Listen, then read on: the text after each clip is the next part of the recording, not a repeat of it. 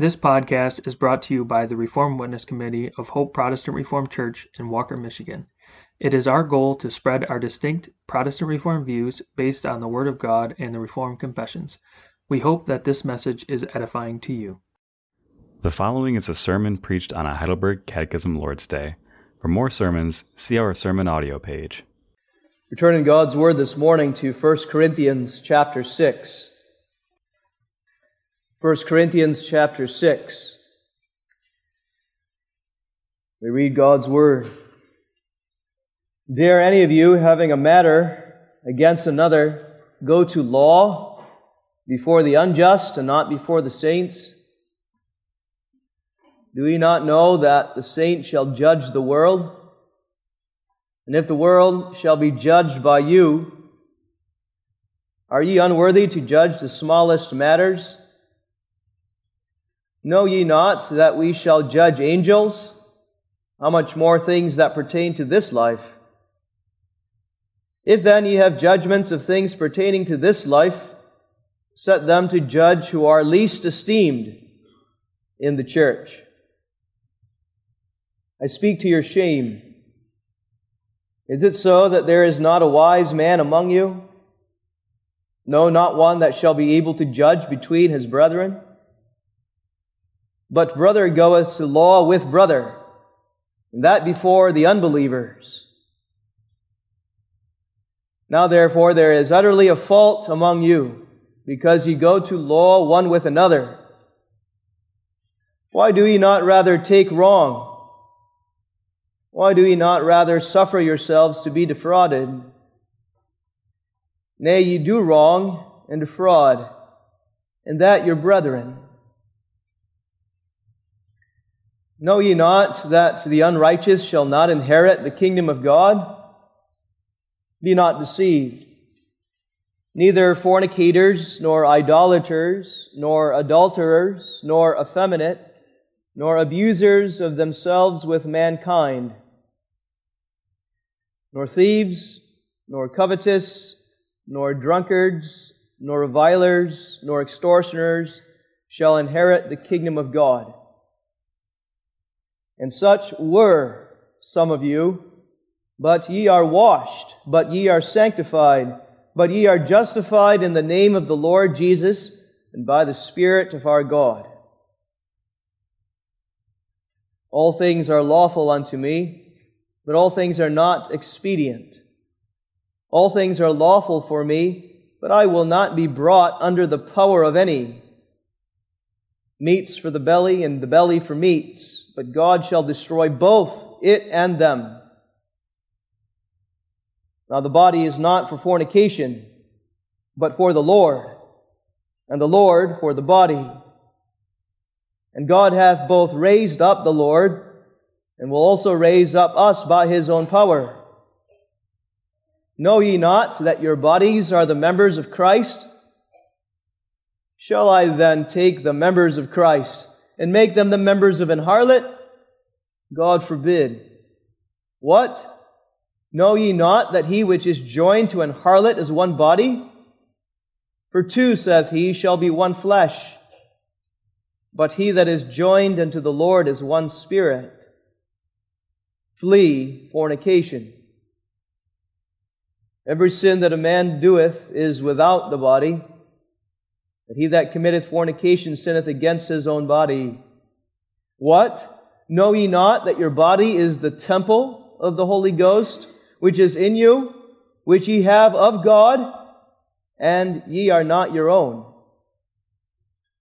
For ye are bought with a price. Therefore glorify God in your body and in your spirit, which are God's. We read that far in God's holy and inspired Word.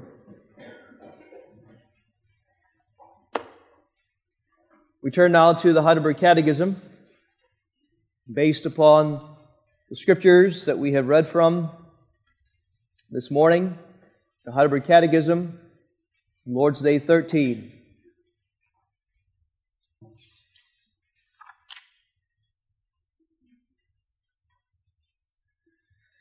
This morning we consider question and answer 34. So the second question and answer of Lord's Day 13. We've considered the names of the second person of the Trinity, Jesus, Jehovah Savior. That was Lord's Day 11. Then Christ, the Anointed One, Lord's Day 12. The first part of Lord's Day 13 was the only begotten Son of God, and now our Lord. Wherefore callest thou him our Lord?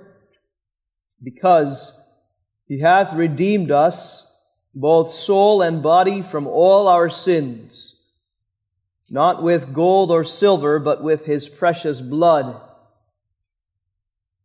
And we don't stop there, notice, describing the lordship of Christ. Having redeemed us, we find another verb, and hath delivered us from all the power of the devil, and thus hath made us his own property. Beloved in the Lord Jesus Christ, there is a lordship issue. A lordship issue in our churches. I don't know how widespread it is, but it's a lordship problem. It can show itself in a doctrinal issue. The false doctrine of antinomianism is one example. And that error has to do with the lordship of Jesus Christ. To those caught up in antinomian ideas, Christ is Savior, but He is not really Lord, though there is lip service paid to that. To those caught up in antinomian ideas, Christ saves me from all the guilt of my sin, but He is not the one who actually rules over me as Lord. He works by grace for me, but He doesn't work in me to bend my will to want to serve Him and actually serve Him in all good works. In contending against antinomian theology, Jude,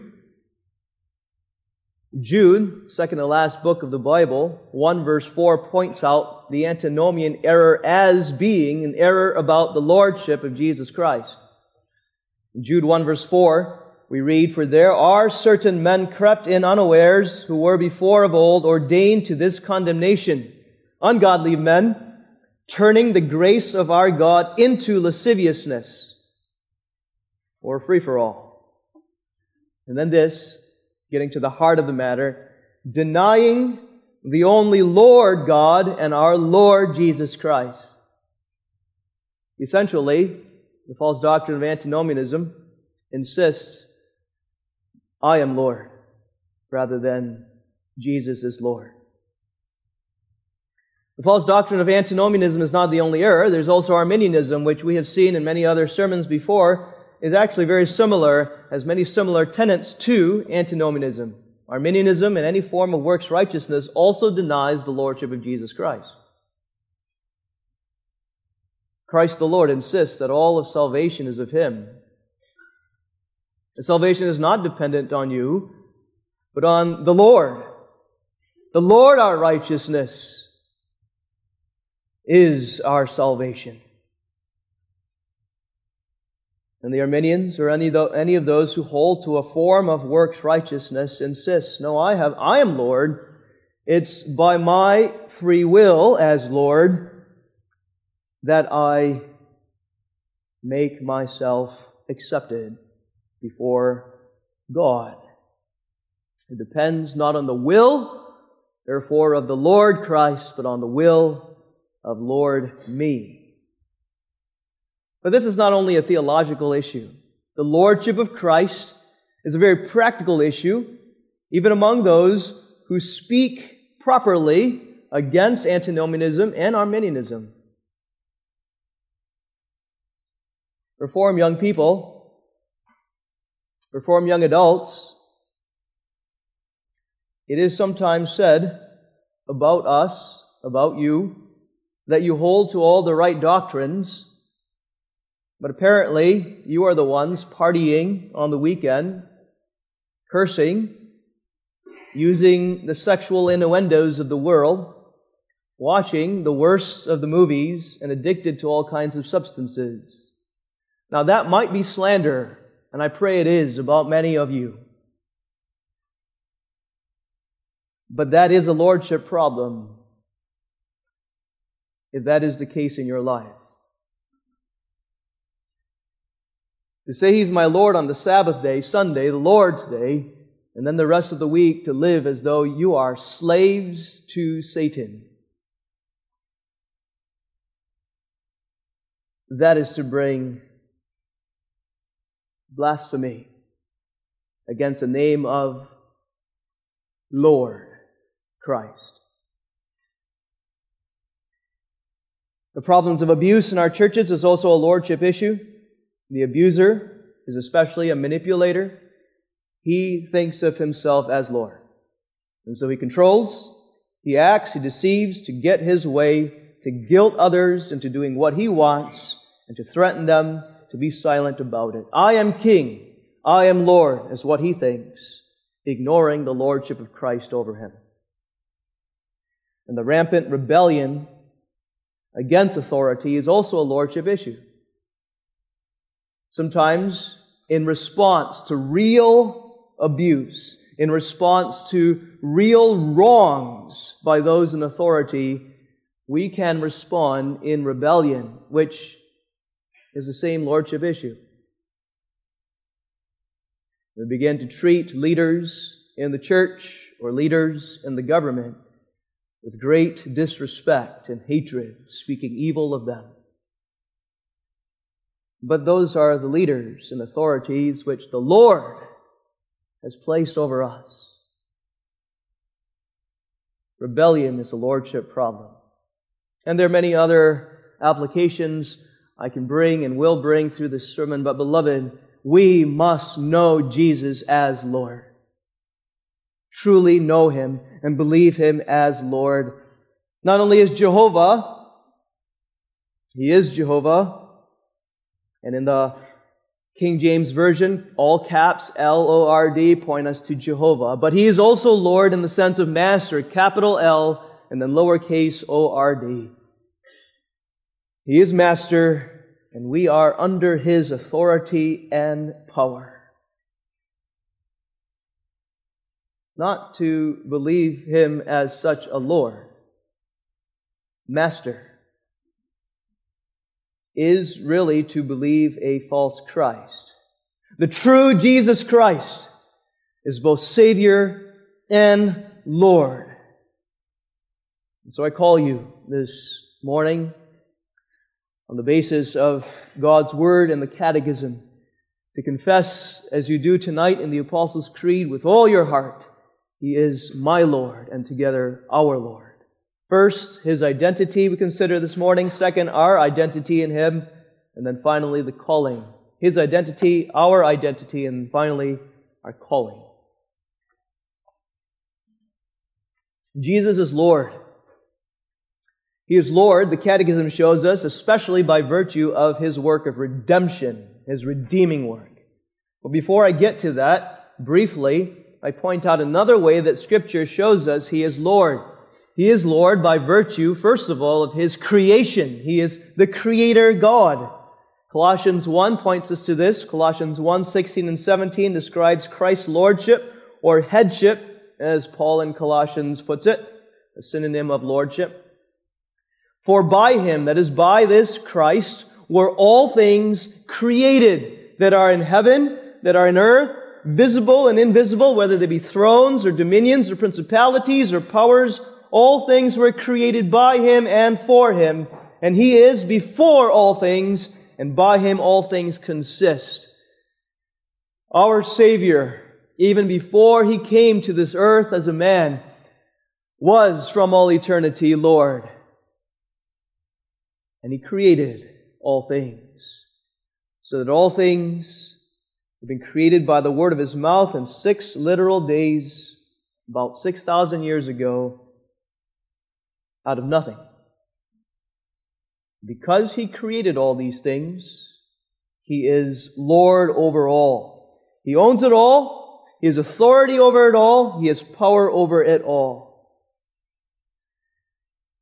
If Jesus is your Creator,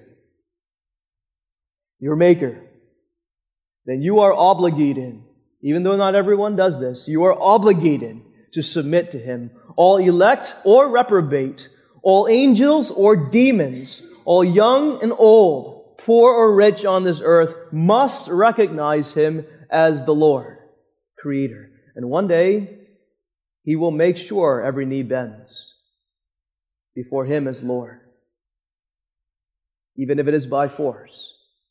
He is the Master. He is the Creator.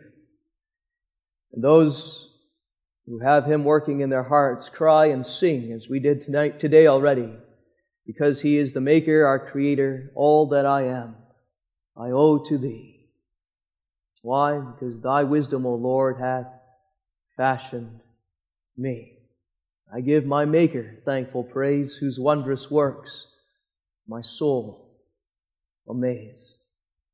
But secondly, Jesus is Lord not only by virtue of creation, but He is Lord especially because He is our Redeemer, because of redemption. That's the emphasis of the Catechism.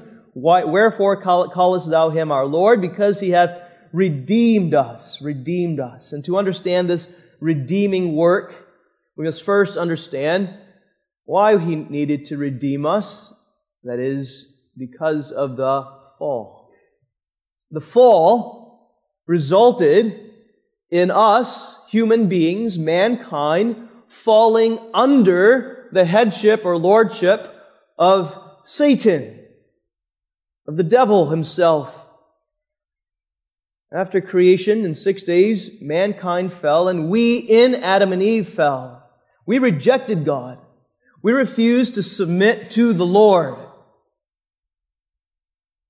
And instead, we listened to the serpent. We rebelled against the Lord and listened to a different Lord. Ate of the fruit of the tree of the knowledge of good and evil. And this was not only what we did, but this was God's judgment upon us. He gave us what we wanted.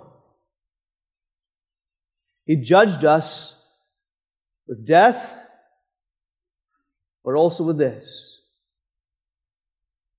On Satan's side, under his lordship, under his power. The Catechism uses the words, all the power of the devil, to speak of deliverance.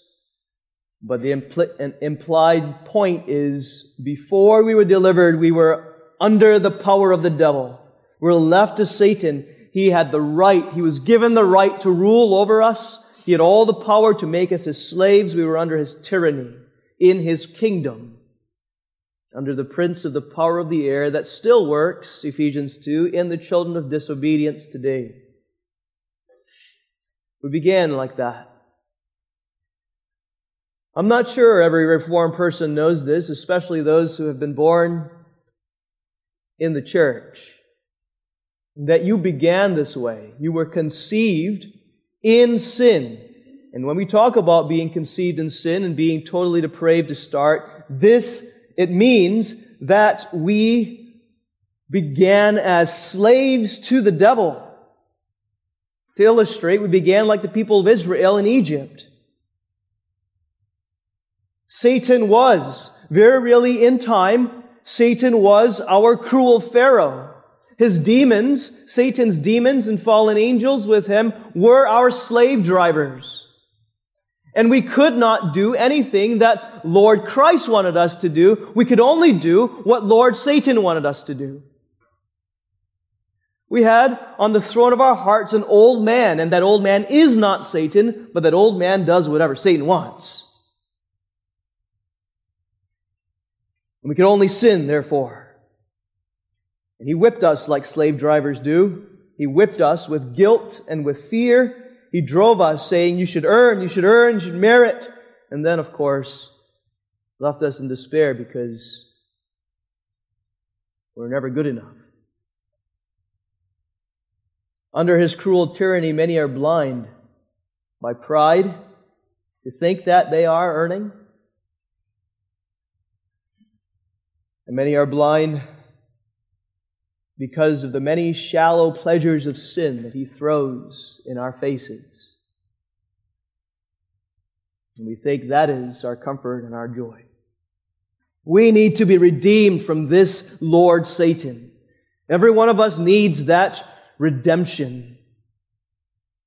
And that, you see, was what Christ did 2,000 years ago when He came to this earth. He did the work of redemption, that is, payment. To redeem is to pay for the rights of someone. To be freed from slavery. To redeem is to pay for the rights of someone. To be freed from slavery.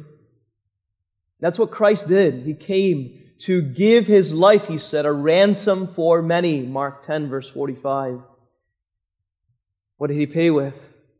The Catechism says, quoting 1 Peter 1, not with silver and gold, but with His precious blood.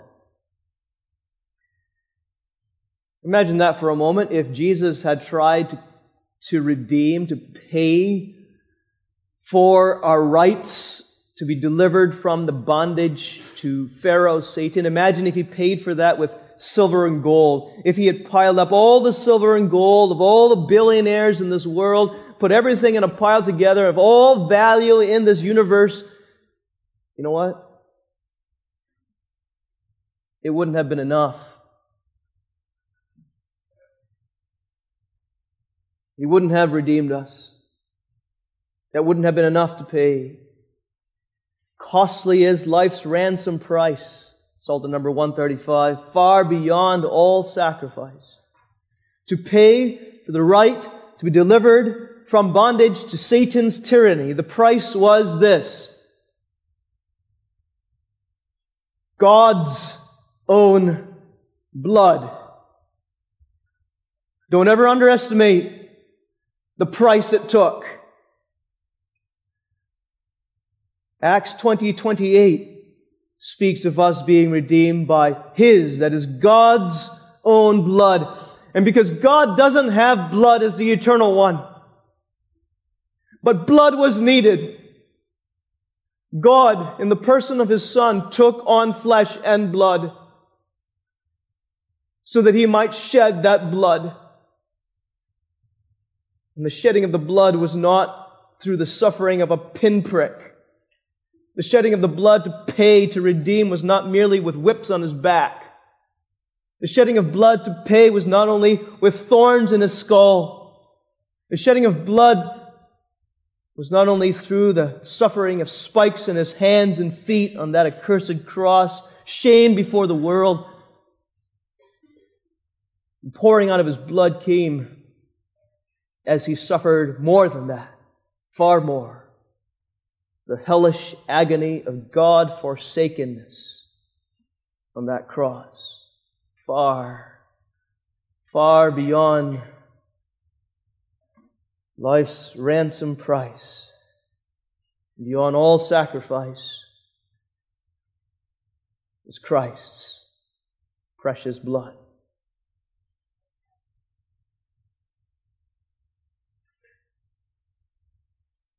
And He fully paid. He did. He finished the work of paying for our rights as His children not only, but as His servants. We no longer rightfully belong to Lord Satan, if we are His elect people for whom He paid that price of His blood.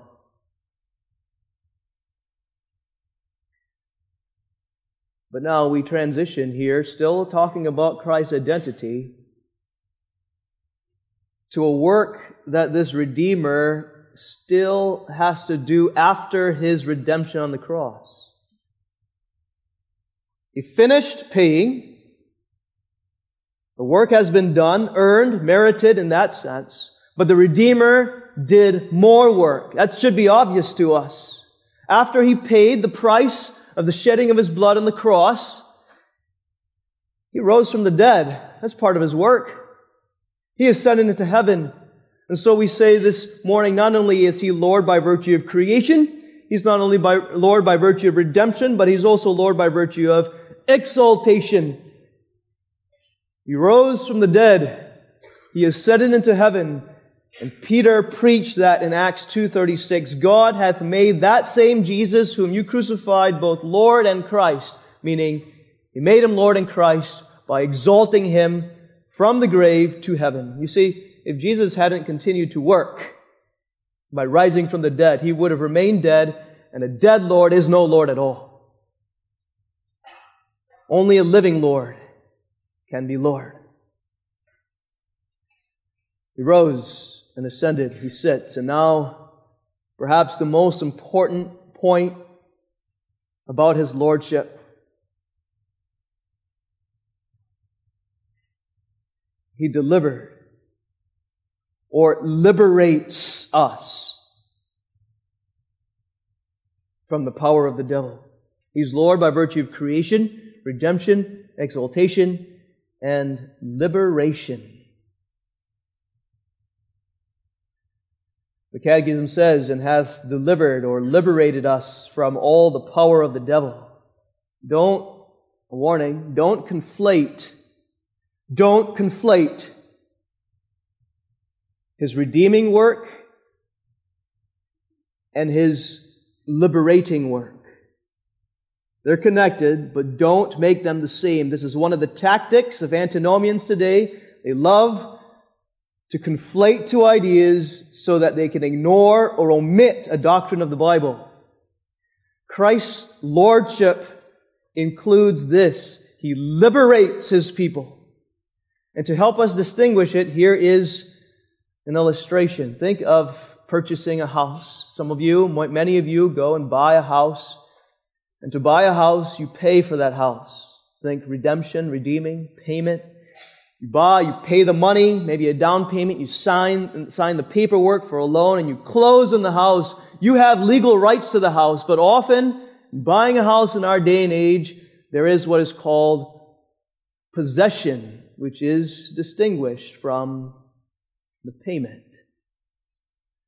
And sometimes there is a delay between the time of purchasing and closing and the time of inhabiting, coming into that house, possessing that house, taking control of that house, doing with it what you want, living in it.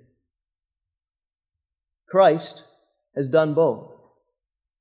He has paid for rights to us, to you and me, which 1 Corinthians 6 calls, you are the house of God, the temple of the Holy Spirit. He's paid for that already completely. It's done. But in time, distinguished from that, He actually possesses us. That is, He works His Holy Spirit inside of us. He takes off that old man off the throne of our hearts. He puts on the throne the new man, as we've talked about before again and again, because it's so important. And that new man is not Jesus Christ. That new man is the new heart that He works in us, who does what Jesus Christ tells him to do. And according to our new man, you and I do believe, you and I do repent, and you and I do good works according to His good pleasure, our Lord's good pleasure. He reigns, you see, as Lord over our hearts, freeing us from the bondage to Lord Satan. And if you say this morning, Satan still rules over me.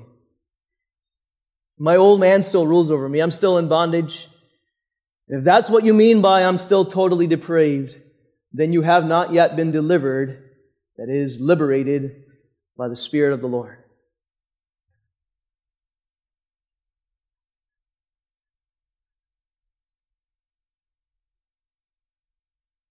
And if He has died for you, pay the price for your redemption. And I say to you this morning, He will have His way with you. He will have His way with you. Because He's Lord. He will sweetly but powerfully bend your will and give you a new heart.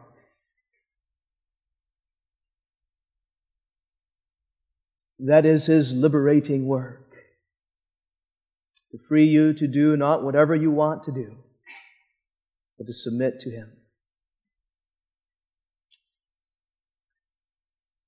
Who are we then? If Christ's identity is Lord by virtue of creation, redemption, exaltation, and His liberation of our souls to His service. And it should be very obvious to us that our identity in Him is that we are servants. We are servants whom He has made willing in the day of His power. Psalm 110. We are servants who belong to Him, and the Catechism uses a word that is not politically correct. But the Catechism in the Bible isn't always politically correct.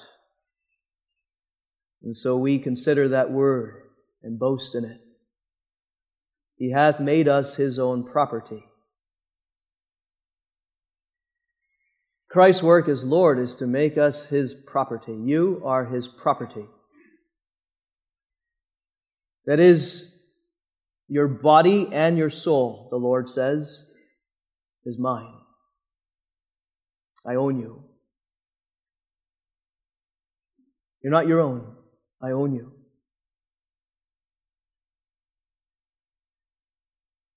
No one else can say that. Don't you let anybody else say that. Christ says that. You tell them, no, one person owns me, the Lord. But I'm His property. I'm a slave even. Are you offended by that? The world and the nominal Christian today is offended by that. They'll say, you're taking away my freedoms, my rights. No one owns me. That's abusive language.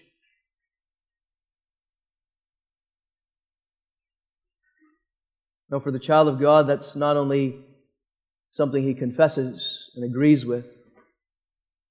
I'm His property. But this is, remember, my only comfort in life and in death is that I am not my own, but I belong unto my faithful Savior, Jesus Christ. He is my Lord. The believer finds comfort, joy. He boasts in this. I am God's, I am Christ's friend, servant. Yea, a willing possession and slave and property to Jesus Christ. Not just my soul, but my body too. All that I am. Your eyes, men, your eyes too, are not your own. To do with your eyes of this body, whatever you want your eyes to look at, they're the Lord's. These eyes are the Lord's. It's His property. Your private parts, they're not your own to give to a harlot, 1 Corinthians 6 says, that we read. They're the Lord's, His property. He owns it. No trespassing, He says about His property. Your brain is not your own to stimulate, to pour into whatever you want. Your brain belongs to the Lord Christ. Your ears are not your own to listen to whatever music you want to pound into your eardrums. Your ears belong to the Lord. Your lungs are not your own to breathe in whatever you want. Your lungs belong to the Lord. Your whole body and soul is His. Your servants who are His property. Secondly, about your identity, your servants who are in His power. under His power. With that point, I take you to 1 Corinthians 6:12. All things are lawful unto me. We read there. Paul, as a servant of the Lord Christ, says, all things are lawful unto me, but all things are not expedient. All things are lawful for me, but I will not be brought under the power of any.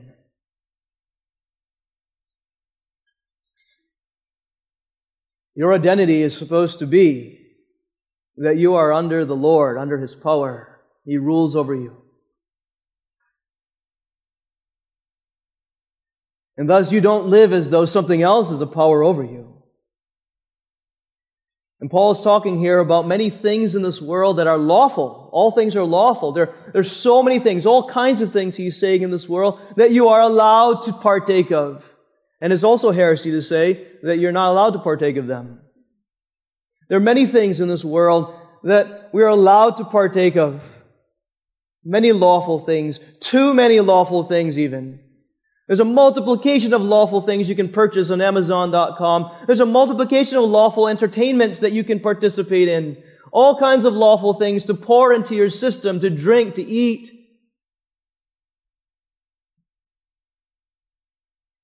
But all things, Paul says, are not expedient, profitable. And especially this, I will not be brought under the power of any. Your device is not your Lord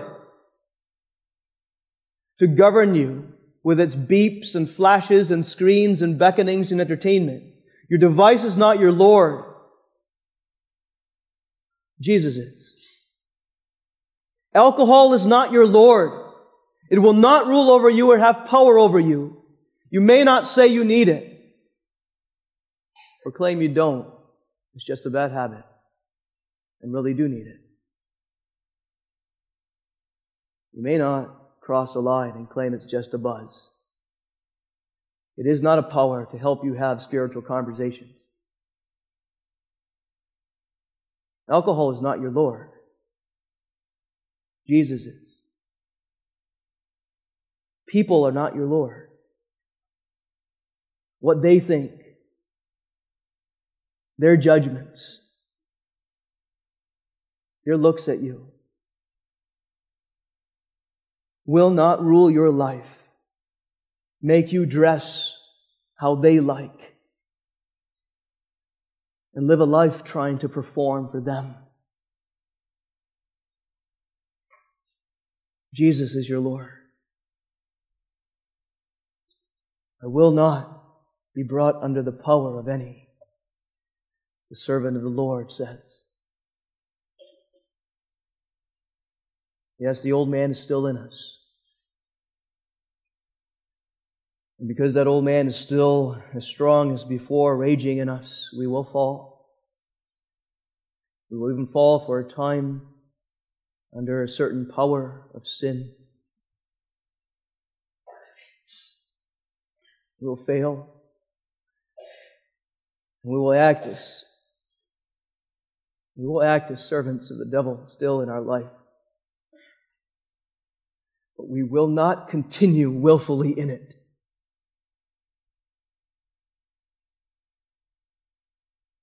Not because of how strong you are, but because of how strong the Lord is, who has put in your heart a new man. And if it be the case that you are still, and this is a hard word, beloved, but if it be the case that you are still under the power of sin, and you are willfully continuing in it, using the doctrine of total depravity to justify yourself, then you are on the path to heaven no matter how much you deny it, or on the path to hell no matter how much you deny it. 1 Corinthians 6:9 says that explicitly. Know ye not that the unrighteous shall not inherit the kingdom of God? Be not deceived, neither fornicators, nor idolaters, nor adulterers, nor effeminate, nor abusers of themselves with mankind. And if we stop there, we might think, look, all these sins, right, of the world. There's effeminate, which refers to the sexual sins of lesbianism abusers of themselves with mankind refers to the sins of homosexuals today and the many variations, twisted variations of sexual sin. Those who continue in such sins are not going to heaven. And that's true. That's what the Word of God says. But don't stop at verse 9. Along with those sins, nor thieves, nor covetous, nor drunkards, nor revilers, nor extortioners shall inherit the kingdom of God. What Paul is saying is that those who continue impenitent, willfully impenitent, are on the way to hell and not on the way to heaven. That's serious.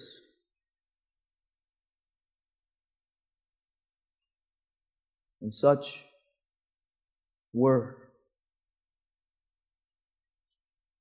Verse 11. Such were some of you. That word or verb, were, is a continuing impenitence of the past. That's what it's referring to. You were, in the past, under bondage to Satan. Some of you were thinking like this. I know my theology. I took catechism. I was born in the church to believing parents, so I'm going to heaven. You were thinking like that while you gave yourself over to sin. You were on the way to hell, Paul says. You were, but now, no longer. Now you are washed. You are sanctified. You are justified in the name of the Lord Jesus and by the Spirit of God. Another way of saying that is you were in bondage to Satan, the Lord, Pharaoh. But now the Lord Jesus Christ has washed you. He has given you faith, that is, joined you to Himself so that you know in your heart the washing away of all your sins. He's applied His blood to your consciousness. And knowing your justification, He sanctifies you and He causes you to live for Him. Yes.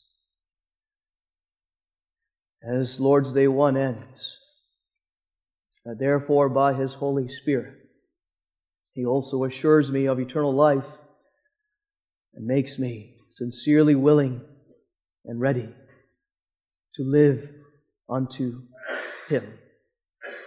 Sincerely ready and willing to live unto Him.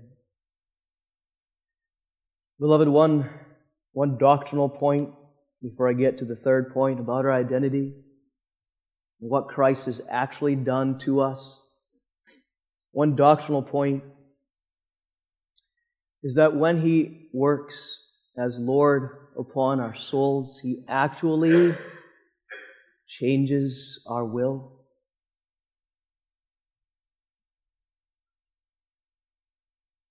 He actually frees our will.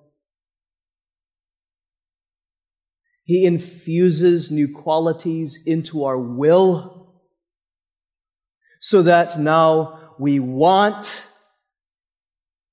to do what is right and we choose to do what is right. That actually happens inside of us because He works in us both to will and to do. This is an error, again, both of the Antinomians and Arminians. This is something that the pre-confession class recently studied, and I pointed it out to them, that both Antinomians and Arminians deny God's or the Lord's work upon man's will. The Arminian denies it this way: God leaves the will of man on its own to choose or not to choose whether to accept Jesus Christ. Salvation is left up to the will of man, which will God does not work in. That's the Arminian error. But on the other hand, there is the Antinomian error that says we are stocks and blocks on the way to heaven. And so the will again is left unaffected. Christ, as it were, drags us to heaven while we still want to continue in sin. That's the same thing as the Arminian error, just on the other side of things. The truth is that the Lord Christ is so powerful and so gracious that having redeemed us, He comes and He takes our hearts and He bends our will so that we want to serve Him. The calling has been implied. We don't make ourselves servants, but since Christ works in us, we will inevitably be servants. The calling then is that we are to repent and believe. That again.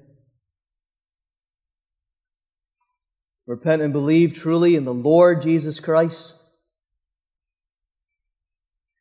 And the true Lord Jesus Christ is not someone who winks at sin, nor is He someone that says you deal with your sin yourself.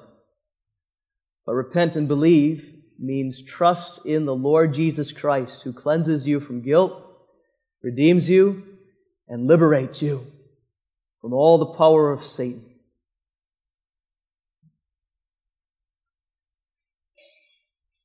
And then the calling is live. Live as servants, as though you are His. Diligent in your service, faithful in your service.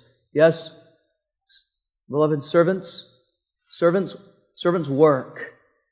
That's what a servant is. Servants do good works. That's what servants do.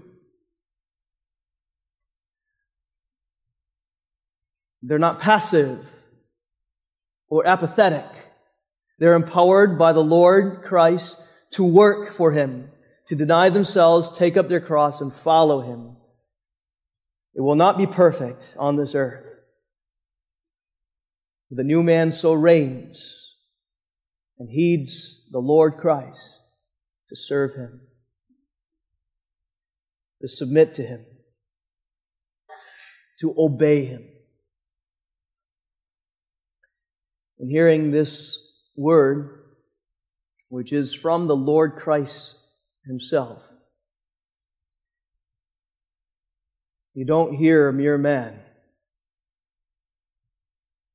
You hear the Lord speaking, I pray. And for some it will lead to hardening, because the Lord does that too. And for some, there is a murmuring that the sermon today was too much about what man must do, the twisting and misinterpreting. And that can be intimidating to a preacher. But Lord, my Lord, calls me. In Jude 1, I quoted from there in the introduction, and now I'll quote in the end. In Jude 1, verse 3, He exhorts me, I exhort you that you should earnestly contend for the faith which was once delivered unto the saints. It's a calling to all of us, but it's a calling to me as a preacher. Contend for the faith as once delivered unto the saints. And do you know what specific truth the Lord Christ in Jude calls us to contend for earnestly? Yes, generally speaking, for all the doctrines of God's Word, the heart of the gospel of justification by faith alone included. But this specifically in Jude, this Reformed truth, the Lordship of Jesus Christ. That's what we are called earnestly to contend for. The Word hardens some hearts, but for you who believe, there is a softening, an irresistible working even, to give faith for the first time in Jesus as both Savior and Lord, and to strengthen that faith so that there is a desire more and more to live unto Him. And the promise to you who believe in this Lord and do want by His power to live unto Him, the promise too is that He will never allow anyone to pluck you out of His hand. And one day, we'll all deny Him as Lord. Every knee shall bow, of things in heaven, of things in earth, and things under the earth. And every tongue shall confess that Jesus Christ is Lord, to the glory of God the Father. Amen. Let's pray.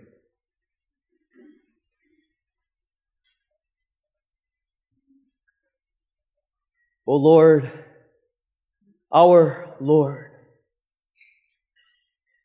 how excellent is Thy name in all the earth. We praise Thee that Jesus Christ is the Lord, who 6,000 years ago did create, who 2,000 years ago did redeem, who within our souls and time, after we were conceived and born in sin, did liberate and free our hearts in service of Thee. We glorify Thee in the name of Jesus Christ our Lord. So powerful is He that Thou hast drawn us. He has drawn us to Thyself and to His service. We pray earnestly that Thou would help us to contend for the faith, to fight also against that old man, and to live more and more as Thy servants, not Satan's servants, but those under Thy lordship. Comfort us also. Comfort us in knowing that the Lord does cover our sins. And though we were in sin and in bondage to sin, now we are washed, sanctified, justified with Thy Spirit. Speak to us, O God, and make us more sincerely willing and ready from now on to live unto Thee. For Jesus' sake, amen. Thank you for listening to this episode of the Hope PR Ministry podcast. We are a part of the Protestant Reformed Churches in America, and we are located in West Michigan. Our goal is to spread our distinctive Reformed beliefs. If you have any questions or feedback, please feel free to reach out to us at hoperwc@gmail.com and visit our website at hopeprchurch.org if you would like to learn more about our beliefs. You can also worship with us every Sunday at 9 a.m. and 5 p.m.